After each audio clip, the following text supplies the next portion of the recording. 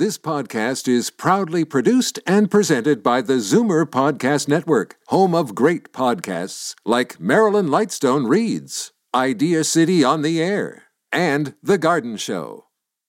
You're listening to the Idea City podcast. For more information or to watch talks online, go to ideacity.ca or check out the Idea City channel on YouTube.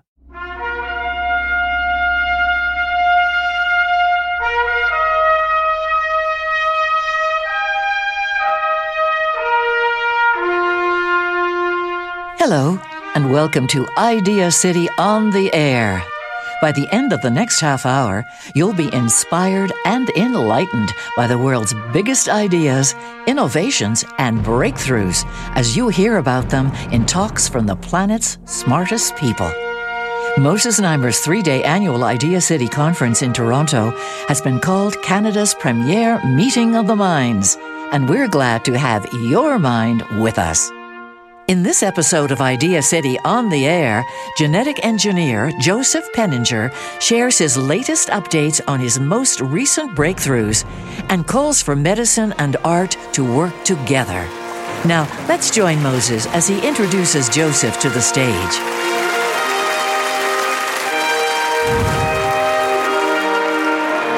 So next we will hear from Josef Penninger. He's a genetic engineer. He manipulates genes. He and his team have discovered the master gene for bone loss on the planet. And his plan is to shut down osteoporosis.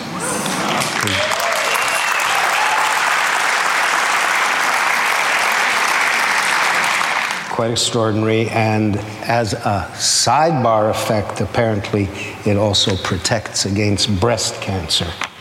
Next thing you know, Josef will be curing death. Josef spent a lot of time in Toronto.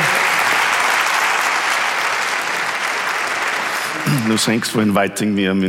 So I wanted to update you more or less on some of the work we have been doing, so where we are. And being in Vienna, of course, you have to be exposed to Gustav Klimt. And for me, this painting has some fundamental meaning. Because first, in the Jewish tradition, there's the tree of life we have lost, because we have been driven out of paradise. So one day, we grow older and die. But through fundamental understanding how we work, how the world works, what's actually not working, if we get sick and what we can do against it, we might gain back a little bit of life again. So a vision of a world we all grow 90 or 100, and it's my vision.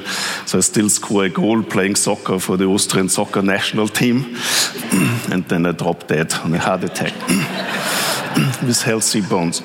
So this painting has another meaning to me, because in Vienna, Vienna was, so in the 19th century, the center of the universe for science and medicine. And the reason was the Austrian emperor had decreed that everybody who died had to be autopsied. So this totally revolutionized medicine as we knew it, because all of a sudden it was not just people who were dying, but they actually cut them open and tried to figure out why they died. So this is what I do. So I try to figure out how we work, how cells work. So this is a single cell. How do we ever figure out this is working? In our brain, there are 90 billion of them. And of course, over the years, we learned how to find mutagens and diseases. But at the end of the day, I think at least we reduce it to a problem we can solve. There's this genetics, and the 4 letters of the genetic code is basically the code of life on the entire planet, which a code for plants and viruses and worms, and of course at the end of the day, humans. So this is what we do. We basically play on the piano of genetics to figure out, what do the genes do, how do they influence, that they can get up in the morning, considering I consist of trillions of cells, millions of them are dying every day, millions of them are born every day. So So if we would have to construct a machine like this, which actually works for 90, 100 years, it actually would be a spectacular accomplishment, which of course as nature has done for us. And along the way, we learned some fun facts about the genome. So in the year 1990, we had technologies which would have taken us 2,000 years to read one human genome, which is around 3 billion letters. So now we can do this in an afternoon. This, of course, has totally revolutionized what we can do, what we can understand in evolution. Reading basically disease genomes of people who have cancer, rare diseases all over the planet. And just some little fun facts, you would actually find that in this body which stands in front of you, there's only 10% human DNA. So the rest are bacteria and viruses and fungi which live with us. And another little fact is that only 2% of the genome we have actually code for proteins. We still have to figure out. So there's a lot of things to do. So we created a stem cell, and just a human stem cell was actually just published a month ago in Nature. We created the first stem cell which has a halved set of chromosomes. So a cell like this should actually not live on this planet. The reason why we do this is because having only one set of chromosomes allow us to play on the piano of evolution and basically make millions of mutations in an afternoon. So we can now basically recreate on the whole genome level evolution in an afternoon by changing every gene we want and then ask the question, what do these genes actually do? So this is, of course, based on lots of technology which came together, that we can grow stem cells, that there's sequencing, that you can actually read out the mutations again, that we have jumping genes like Sleeping Beauty, HIV-based viruses we can use to actually mutagenize genomes. This new technology, which is called CRISPR, which is actually revolutionizing at the moment genetics, which came out actually from bacteria, how bacterial genomes defend themselves. So you never know where you actually have to go to study. So all our mutations are repairable, barcoded like in a supermarket. So we make mutations. Since it's a single genome, every mutation we make is kaput. We make 50 million of them in one go to the sequencing machine and try to figure out how it works. So in Europe, we have now started a big project on essential genes for virus infections. And the reason why the European Union is actually giving us the money to do this is because of climate change. So the climate changes, and actually what comes with it is certain insects, certain mosquitoes all of a sudden learn to live in Europe again. And they bring diseases and they bring viruses we have never seen before. So basically the idea is that we use our technologies to figure out how these viruses work, because if they really hit us, we more or less can do something against it. So we actually started to work on Zika virus, which of course has been in the news recently. We work on Ebola. Marburg is even worse than Ebola, so there's some nasty viruses around. They're high security labs, so don't worry, I don't have them in my pocket here. And the viruses which actually kill more people than Ebola, nobody talks about, which are endemic in some tourist regions, for instance. And we thought we have a little fun and work also on the virus which causes the common cold we all have. And of course, there's basically nothing one can do about it. So this is how it works. We take our cells, halved genome, make 50 million mutations, give the virus, we kill the cells, we mutate, and of course we find a gene which is essential for the virus to kill. Then the cells live, we go to the sequencing machine, read it out, and here it is. So we actually found an essential pathway for the common cold virus to kill the cells. And the beauty of this is there's actually medicine out there most of us already taking, which can kill it. So at least in part, with these new technologies we think we have figured out how the common cold virus works. Coming up after the break. All of a sudden, with these little crazy ideas in a little lab in the center of Europe, has opened, of course, now doors where we can actually model human disease conditions and then find possibly new medicines.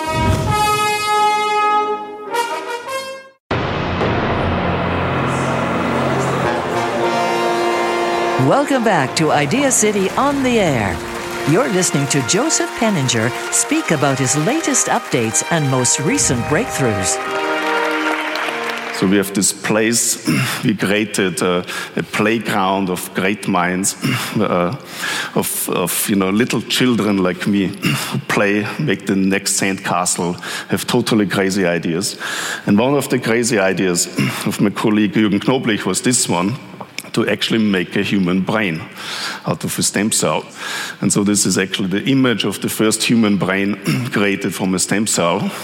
And this technology has now exploded, because basically every neurobiologist is using this because they want to model autism, they want to model schizophrenia, they want to model epilepsy. They're modeling glioblastoma. There are no drugs out there. The worst brain cancer you can imagine. All of a sudden, with these little crazy ideas in a little lab in the center of Europe, has opened, of course, now doors where one can actually play and find totally new pathways and maybe new medicines for diseases. So we got inspired by this, and to actually show you the first human blood vessels we grow. So we have not published this yet. So my student is actually doing this. So we can take a human stem cell and make perfect human blood vessels with the lining outside and inside and how they look. And so why would we do this? So for instance, diabetes. And one of the worst things actually happening, of course, with other things which happen to diabetics, is the blood vessels change. So normally I have this, this lumen where the blood flows through the lining of it, and there's a lining outside, and this lining actually gets from here to this. I'm exaggerating, obviously, and so you can imagine this actually gives the symptoms of diabetes. This is there no oxygen comes through, the blood cells cannot go through the blood vessels anymore. That's the reason why diabetic get strokes, get blind, lose their legs and limbs, or get wounds which don't heal because the blood vessels don't work. So we thought this is actually cool. Maybe we can model diabetic changes in blood vessels. So this is it.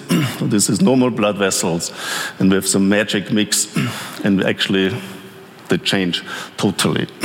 So all the drugs which are on the market, none of them works, but we actually found a medicine which could possibly help. So that's why we do this, to actually figure out disease, model human disease conditions, and then find possibly new medicines to make it a little better. And this is my little third update, as Moses already mentioned. So at that time, we had made a mouse mutant. So this is what I do, genetic engineering. We do this since 20 years, make mutant mice from stem cells and ask the question what they're doing. And we hit the gene, which now called rank ligand, but it could have any other name. And when we mutate this gene, these animals did not have a single bone-eating osteoclast anymore. So a healthy bone is basically a cell which adds new bone and a cell which eats the bone away. And the balance between these two cell types gives us healthy bones. And actually 90% of diseases associated with bone loss is because the bone-eating cells, or osteoclasts, eat too much bone. So we basically hit the jackpot finding the essential gene. And this actually turns out in every species in this world which has bone, the essential gene which takes a cell, you become a bone-eating cell. And because we have this essential gene, it's like a funnel. You can have 100 reasons of bone loss, space travel, being sick in the hospital, can't get up, old age, osteoporosis, and all of them have to go through the funnel. So understanding this fundamental principle, how bone works or how it's built, medicine has been developed It's now a $3 billion industry, so I actually get the glory and somebody else get the money, and I think this is actually perfectly cool, because at the end, who cares if we can help somebody, happy if somebody gets rich on it. And this medicine has actually now been approved for osteoporosis, 2 injections per year.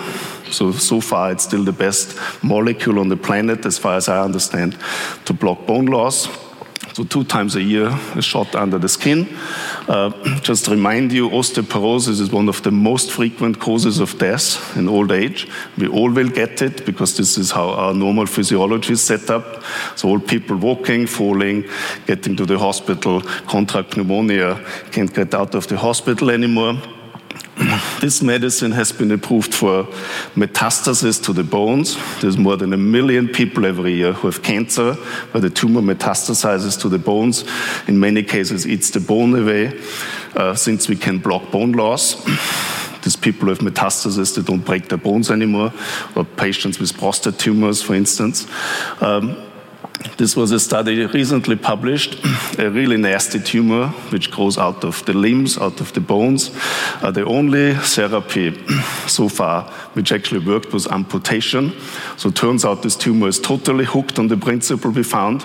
Nearly every patient responds. So a tumor which was untreatable besides surgery become all of a sudden more or less healable.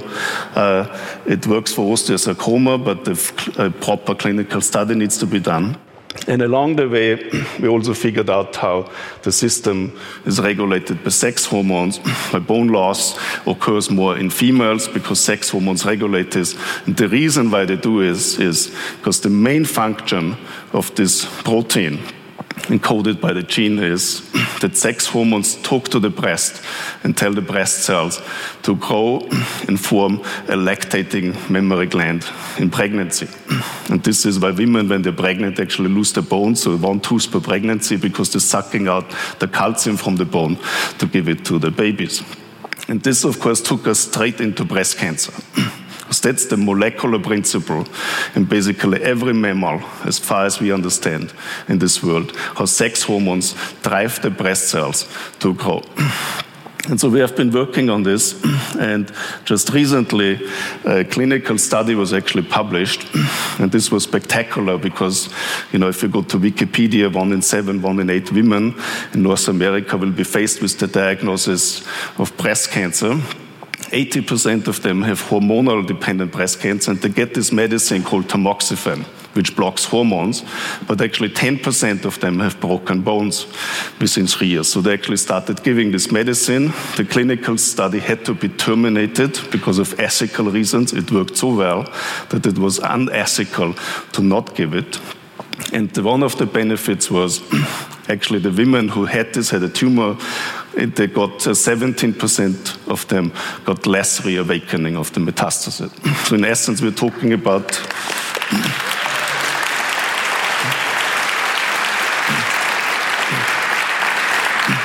So in essence, we talk about hundreds, thousands of women who don't have to go to the hospital.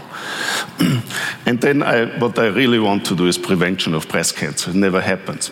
Since this is the principle of sex hormones drive the cell into telling them to grow, we actually, for the last 6 years, we just published it 2 weeks ago, set up a model where mutation in breast cancer 1 gene, just because a mutation Angelina Jolie had, and unfortunately many others. And it massively enhances the risk of developing breast cancer. So we have mouse models where this drives the breast tumors. And then we ask the question, if this is the fundamental principle, how sex hormones talk to the stem cells, even under these conditions of very high risk of breast cancer. So what's happening? And this is what's happening. We can nearly completely wipe out in this experimental model, even under conditions of mutations of BRCA1, the breast cancer occurs. So this is what I want to do. And we are setting up now a clinical trial with 3,000 women who are healthy, who are young, carry these mutations. They have around 85% chance in the lifetime to develop breast cancer. And the trial in 5-6 years, I can tell you, because we're just starting it, we just need to get it financed. The trial is simple: no cancer, or they do get cancer. And this is my other tree of life. This is my own cloning effort. And, coming back from Gustav Klimt, figuring out how can we grow trees from little babies to young adults. So thanks for listening.